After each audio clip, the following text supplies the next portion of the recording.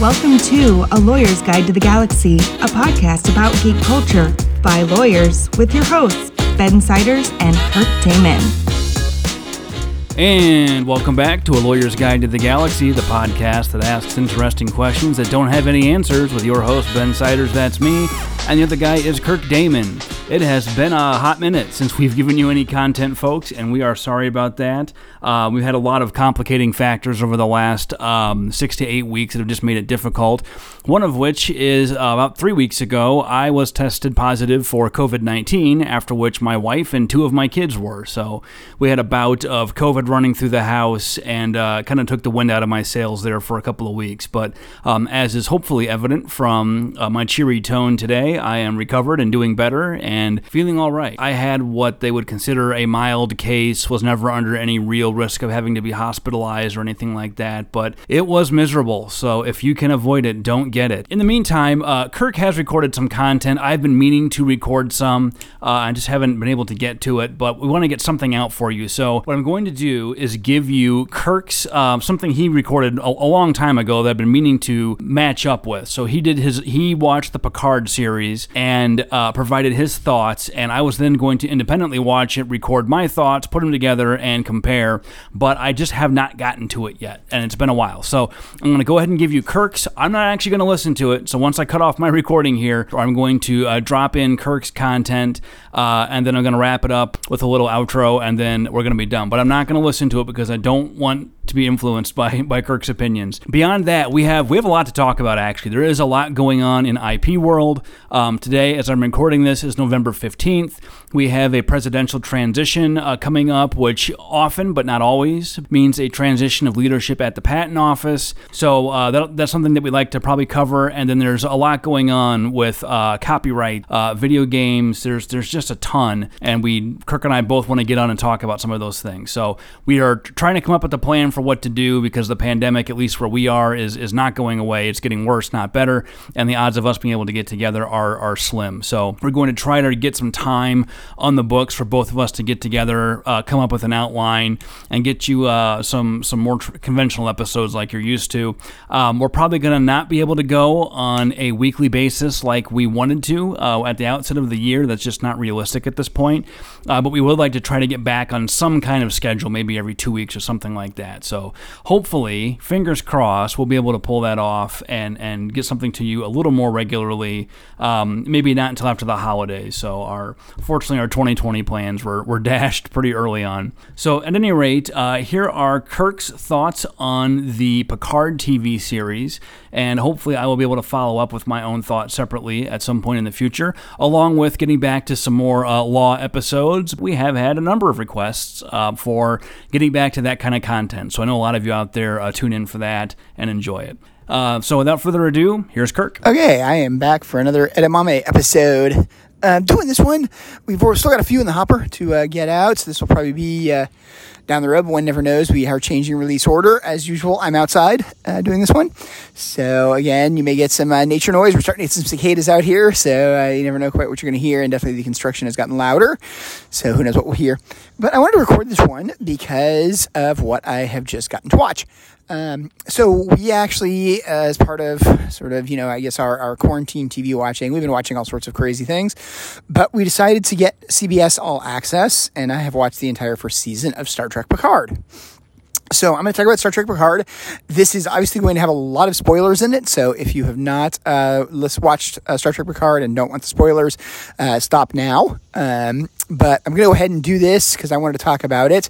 And for those of you who may not have seen the show, I will warn you, this is a show that spoilers can spoil. I'm not a person that really minds getting spoilers and sort of finding out about, sort of what happens in shows ahead of time. But this is one that I think just the nature of the show, you really do kind of want to not know what's going on. So anyway, hopefully that's enough disclaimers. I'm going to go ahead and talk about this. So like I said, we decided to get CBS All Access. A lot of it was because my wife wanted to see Picard. We have seen season 1, so I made it all the way through season 1, which is all that they've released. We were going to watch it with the kids. We watched episode 1 with the kids, and they discovered they had absolutely no idea what was going on. my kids have not seen a lot of Star Trek. They've seen occasional episodes of Star Trek The Next Generation, but they really didn't understand it. And Picard is clearly a show designed for fans of the series. There's a lot that you need to sort of, be able to just quickly process. They do a pretty good job of explaining what's going on, but a lot of the pieces of it, a lot of what's going on, you kind of just have to know. One of the things is, and Picard definitely does it, there's a lot of fan service cameos. At the same time, they're valuable. They're important as to, what you sort of need to get the plot to continue. What I also thought was interesting, having watched Picard, is we happened to watch the episode 1 of The Best of Both Worlds, part 1 of The Best of Both Worlds, when we were doing sort of our hard quarantine. It just happened to be on TV and we left it on. So what was interesting about that is the fact that obviously flashes forward into the future and some things that they kept. So I really appreciate the fact that Picard owns a vineyard. I think that was kind of neat. Although his aged self looks a lot different than he does in conjunction with his artificially aged self in The Next Generation. But a few of my comments sort of about Picard, the first thing about it is I really kind of loved the plot line. I thought the concept of it was really cool. The idea of basically exploring humanity's interaction with artificial intelligence and, with synthetics around the question of data. And sort of what does it mean? What did data mean? What was data as a construct, as a human, for sort of lack of a better way of putting it? And what did he mean for the show? And I thought they did a really good job with that. I think they did a great job of sort of having Data be a good character. I mean, I think also it doesn't hurt that Patrick Stewart is an incredible actor, as is Brent Spiner. And it really kind of shows. And a couple of times as they do some really good jobs, I think, in the way the show presents them. A few of my basic takes about it. Again, I really liked the plot. I really liked exploring the Borg. I liked exploring the concept of what does it mean to be XB, the X-Borgs. To sort of get their life back, and what does that mean? And the fact that, it's difficult. It's a very difficult thing for them to reckon with. I also thought it was very intriguing the way it reintroduced the Romulans as a real sort of negative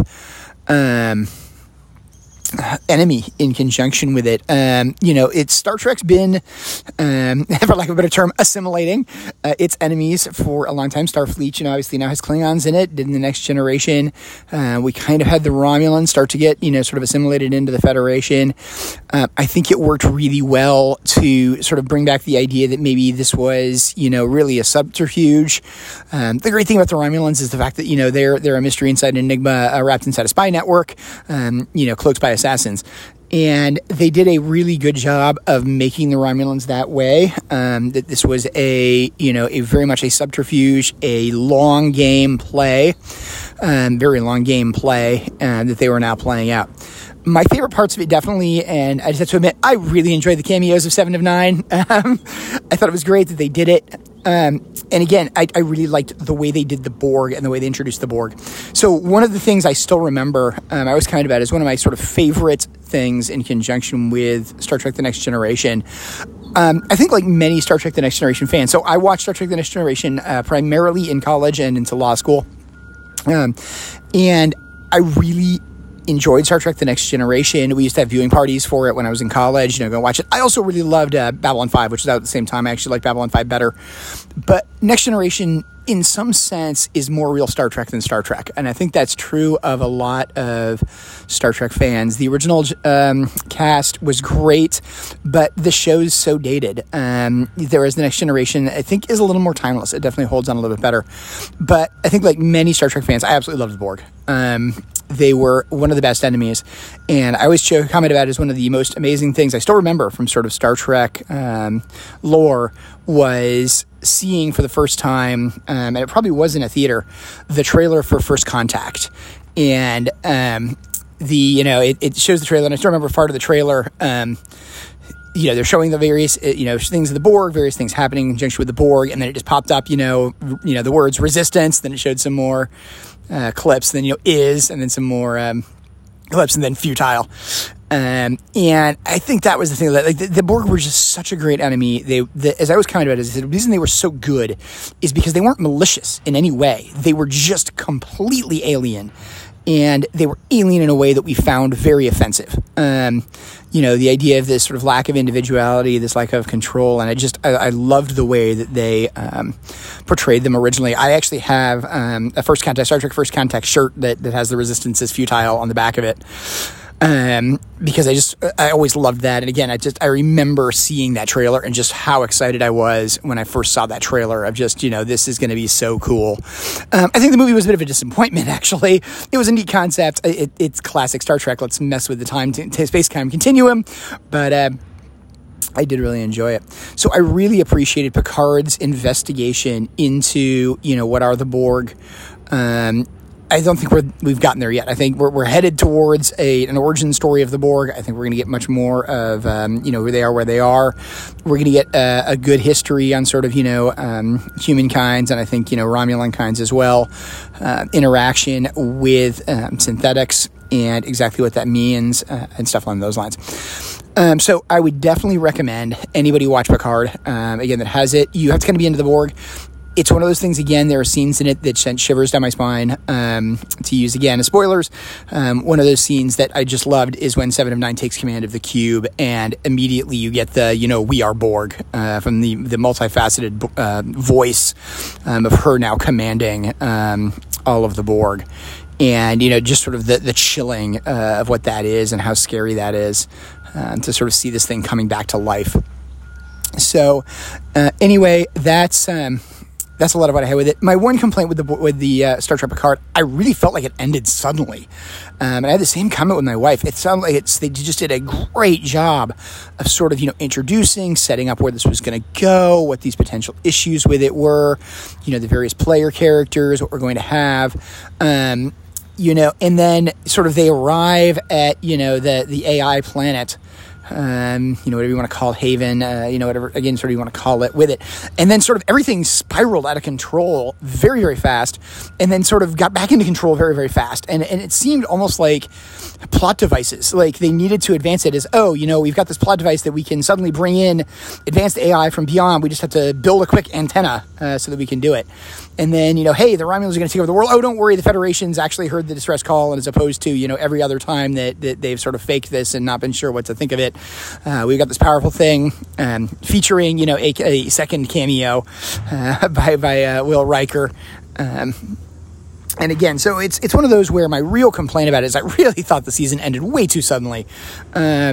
I think they could have gone readily into the idea of ending the season almost with them starting the quest, for looking for her home world, looking for the AI planet, and the idea that they sort of needed to track this down.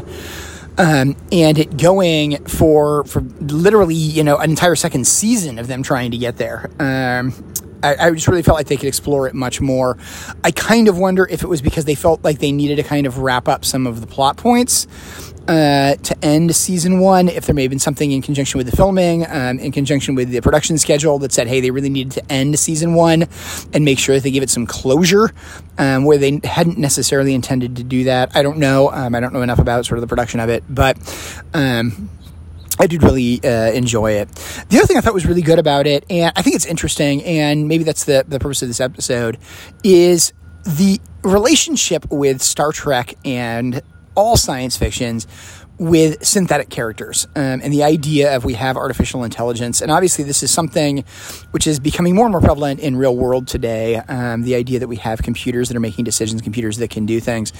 But what I think is interesting about it is science fiction always tends to treat artificial intelligence against synthetics. I like the term synthetic as to what they use it, and it's used in a number of science fiction series the same way, which is they're both sort of simultaneously objects of awe and objects of fear. And I assume that just sort of echoes, and I think it does echo, humanity's take of them.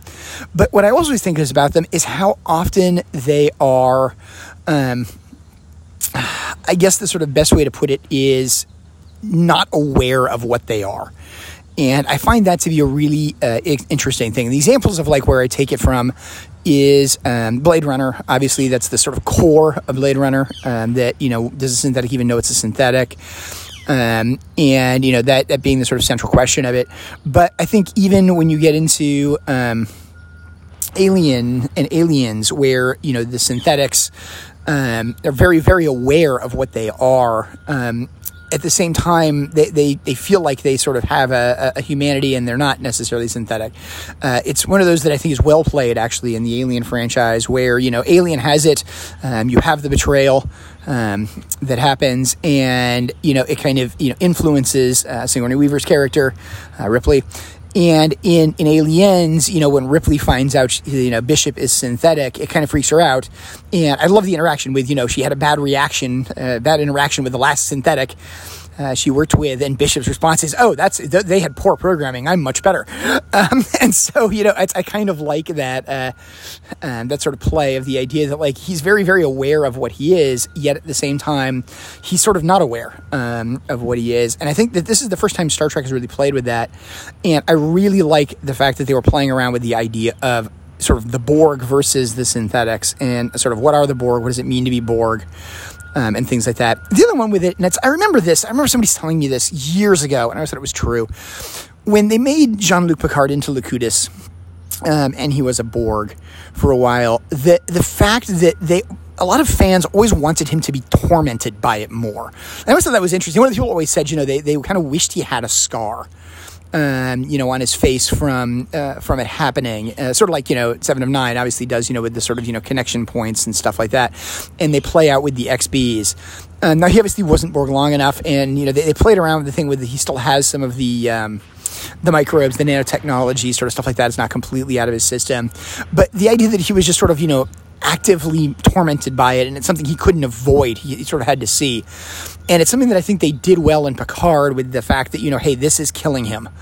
And, it again, I think it's well played in the idea of doing that. Again, I think they end that plot point way too suddenly as to where they're going with it, and, what it means. So it's one of those where, I guess in take, and I've kind of rambled here a little bit about it, I really thought Picard was an incredibly valuable addition to the Star Trek series. If nothing else, watch it, because Patrick Stewart's an amazing actor. If you haven't seen him, my wife has been fortunate enough to see him in a one-man stage show, which she still considers to be one of the best stage shows she's ever seen. But it's one of those things where, he is just an amazing actor, and he does, it's very clear, like, he had a lot of input, I think, into what this show was and what he wanted his character to be. And it's just a very, very well done, very entertaining show. A few things to keep in mind: it's much more violent than I think we're used to Star Trek being. Maybe not the really recent Star Trek, but definitely for next generation type Star Trek, it is much more violent than we're used to. And it's violent in some pretty graphic ways a couple of times. We have some people dying by swords and blades, as opposed to, just phasing out when they get, zapped with a phaser. The other thing about it is it's very dark, at least when it starts off. It is not a happy story. It is a really ugly story when it starts. And I'm not sure it gets much happier during the course of it. Now, I'd say it really has a happy ending. But, it's a very dark story. So again, it's one I would be careful watching with your kids right off the bat. We kind of had the surprise with that. And again, we watched the first episode. I think we watched the first episode, maybe even the first episode in a bit, and decided that we were just going to finish it on our own, and the kids were not going to finish it. So anyway, that was sort of my take of it. I really think it was a very interesting show. Again, sort of one of my more geeky episodes. Not really tying it into law, but I wanted to talk about it just because I had a chance to see it. I know some people had seen it, and it was also just cool to see Star Trek again. It's been a long time since I've really seen Star Trek. I watched, I can't remember which movie it is, the most recent of the sort of next generation era movies, a few months ago, and enjoyed that. But it was one of those things where, I felt was really cool. They also ended up, it played right into this beginning of Discovery, and I have to admit, Discovery really intrigues me. I'm just not sure I can stand watching any more TV. So we'll see whether or not we keep CBS All Access and whether or not we keep Discovery, but we'll see where that goes. So anyway, this was just a quick Edamame episode. I doubt Ben's going to have any follow-up on this, because I don't think he's seen the show, and he probably doesn't even want to listen to this. So anyway, I could, make fun of him now, but I'm not going to. So anyway, hope you guys are all staying safe. Everything's still going good, and hope you enjoyed the episode. All right, so there you go, folks. Sorry again for the lack of content and consistently lately. We were just, it's 2020 and it's a different kind of world right now. So we're all doing the best we can, and I hope all of you are healthy and safe, getting through this, taking care of yourselves, and just hanging in there. So hopefully, like I said, we'll have content coming to you a little more regularly, and maybe we'll get Kirk and I back on the horn again together soon. So that's all for today. We'll see you next time. Lauren, play us out. The views expressed by the participants of this program are their own and do not represent the views of, nor are they endorsed by Lewis Rice LLC, its officers, directors, employees, agents, representatives, shareholders, and subsidiaries. None of the content should be considered legal advice. As always, consult a lawyer. This podcast was produced and recorded in St. Louis, Missouri.